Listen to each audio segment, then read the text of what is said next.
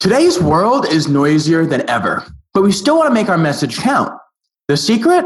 Being intentional about what messages you actually deliver. But what's the point of being intentional if you're not being true to who you are? Making your message authentic means you keep something that money can't buy, and that's your reputation. So join us today on Subject Matter, where we discuss the questions you need to truly answer what you want, how to use them to reverse engineer your desired goal, and what happens when authenticity and intention fuse together that can make it your secret weapon. Welcome, listeners, to Subject Matter.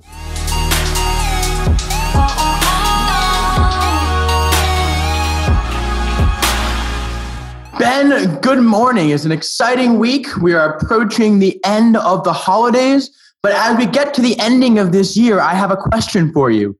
Rather than focusing on the end, what new beginnings have you achieved this week?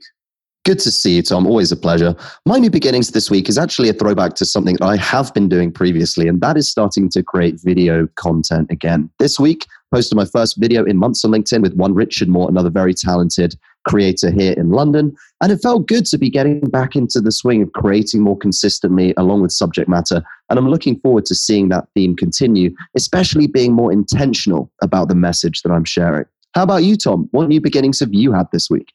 You know, I could tell you, but then I'd miss all the ammunition of my first story. And that's the topic we're actually going to start with today.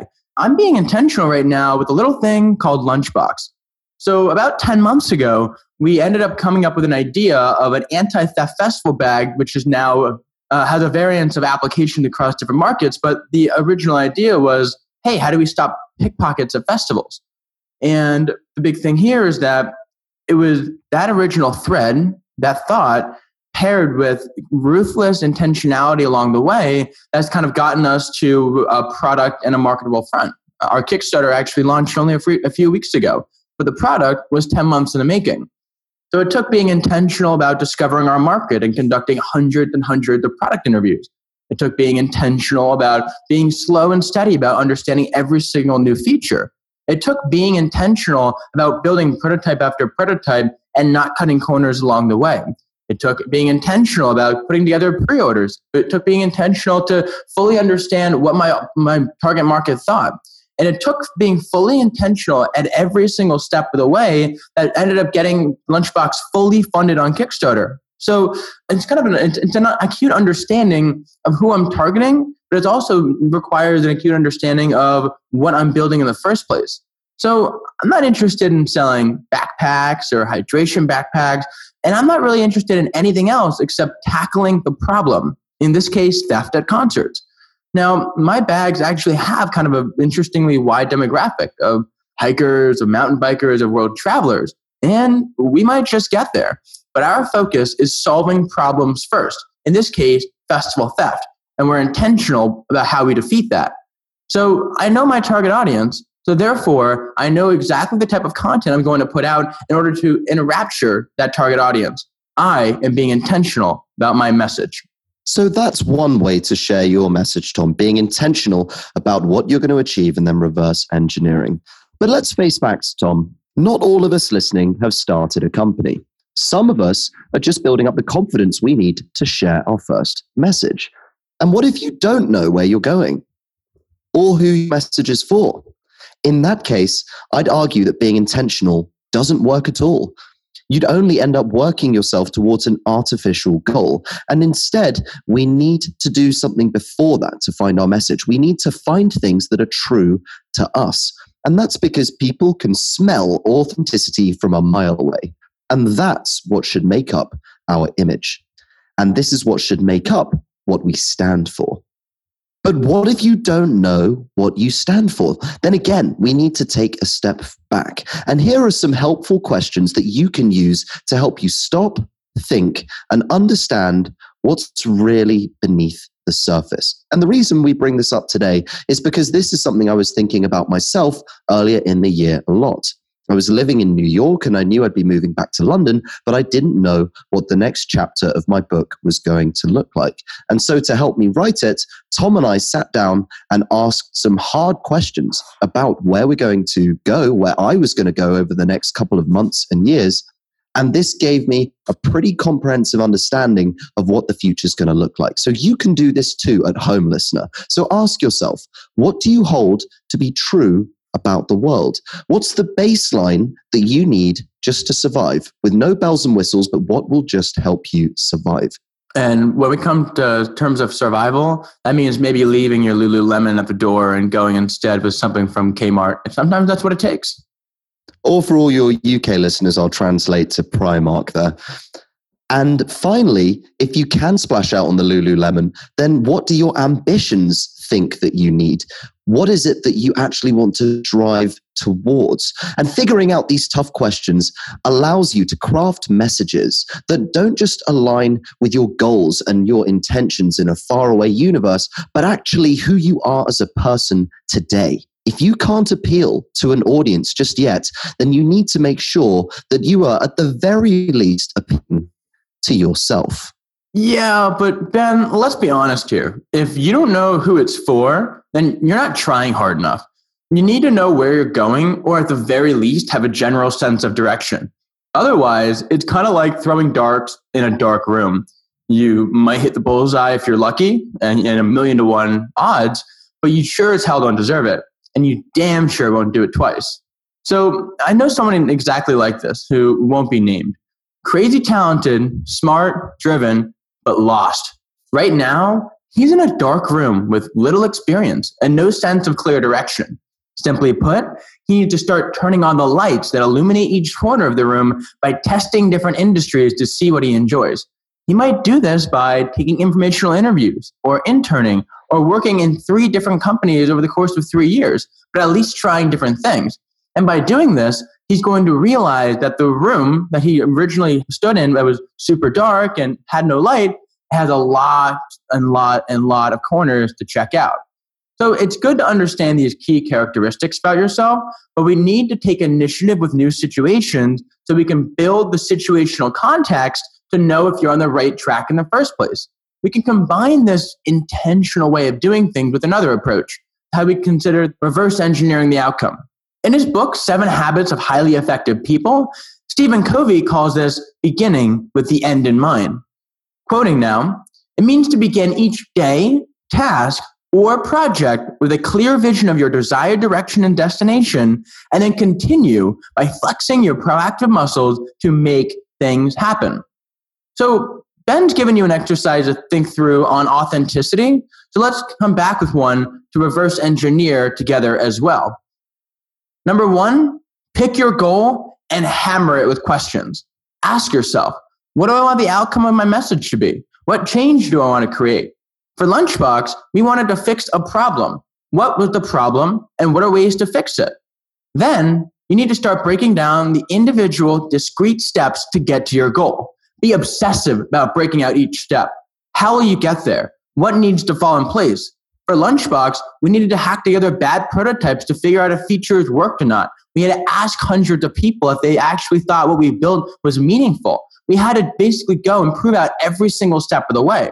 So once you've come up with this high-level goal and you've worked back from it and you've put one specific discrete step of action along every single potential thing that needs to get done, what you have in front of you, whether it's written or in your head or in your iPhone notes, once you've broken that down, you now hold the keys to a practical roadmap that you can follow to make sure that you are always moving towards your outcome.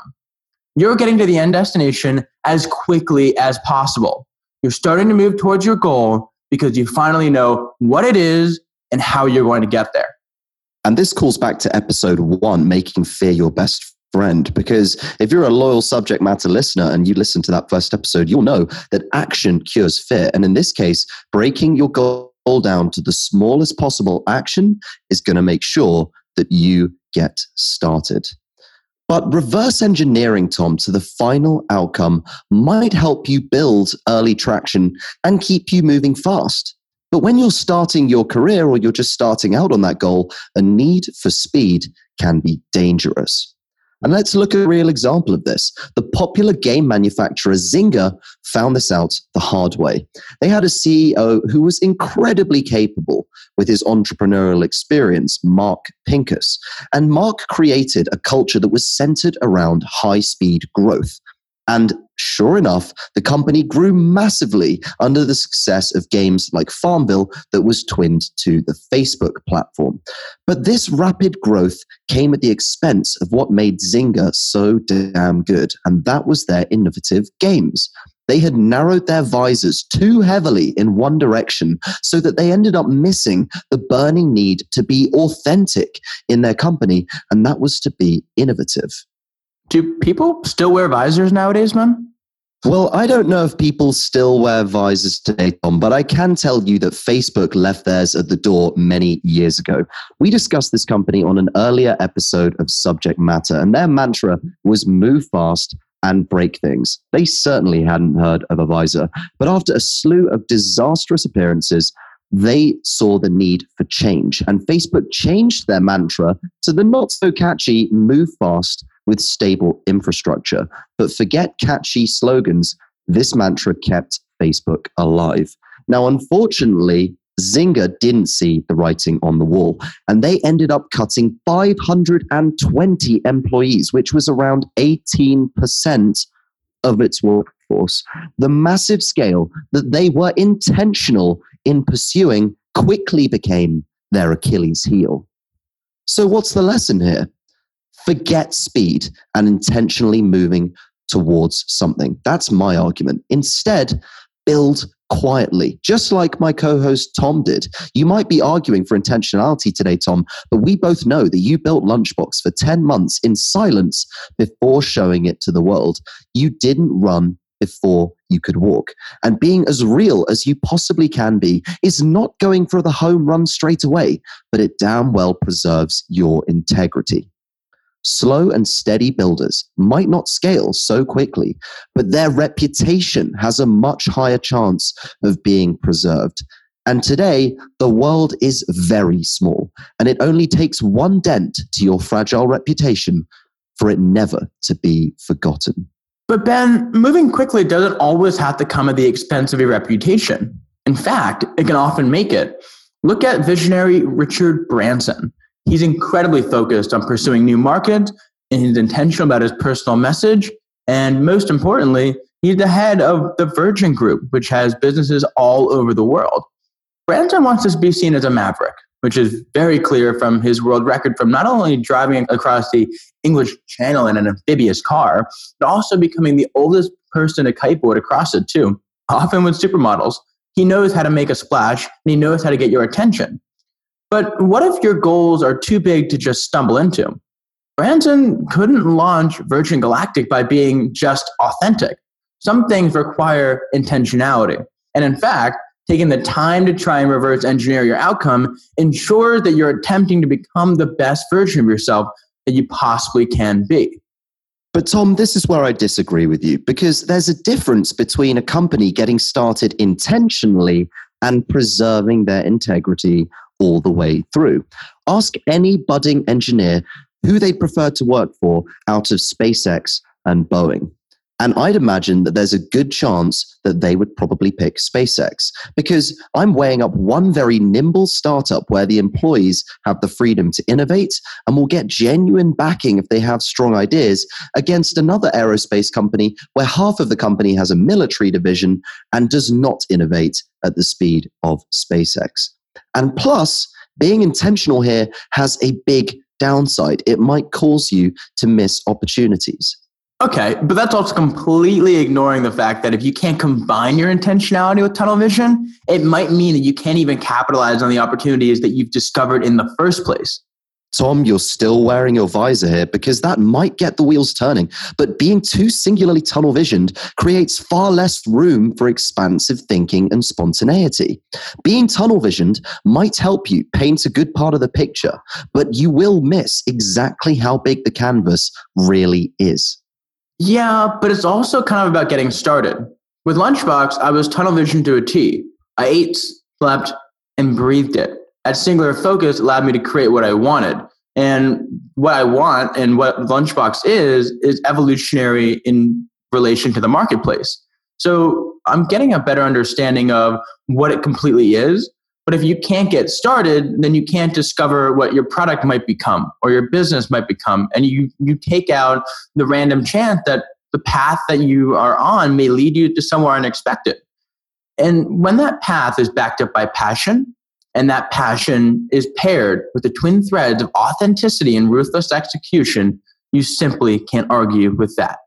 I'll close my argument today by using an analogy, and that is of the left brain versus the right brain. Much in the same way that our brain is split into two halves, intentionality and authenticity are almost polarized a lot of the time. Intentionality allows you to get to something in the future, which you plan for or reverse engineer from the start.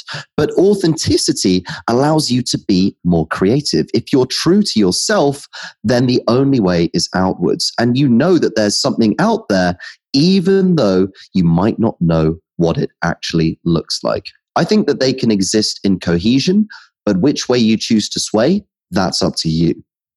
But in true subject matter form, there's also a deeper point here too. Look at Slack, the work communication platform now considering an IPO. It started off as a lo-fi version of Minecraft that quickly became something else because people were using its communication part more. They were tunnel vision, they got started, and it transformed based off the need. Because of this, it was able to learn along the way and become something massive. And likewise, authenticity and passion together can help you get started. But it's being intentional about making the most of the opportunity along the way that makes it just impossible to stop. Listeners, we'd like to thank you for this episode of Subject Matter. And Ben, handing it off to you. Thank you, Tom. Always a pleasure chatting to you. Listeners, if you have enjoyed this episode, we would absolutely love it if you could subscribe over on iTunes. That is still where we are pushing to get into the top 100 new podcasts. And if you don't use iTunes and use Spotify, you can subscribe there or over on Stitcher or wherever you get your podcasts. So once again, thank you very much for listening, and we will see you next week.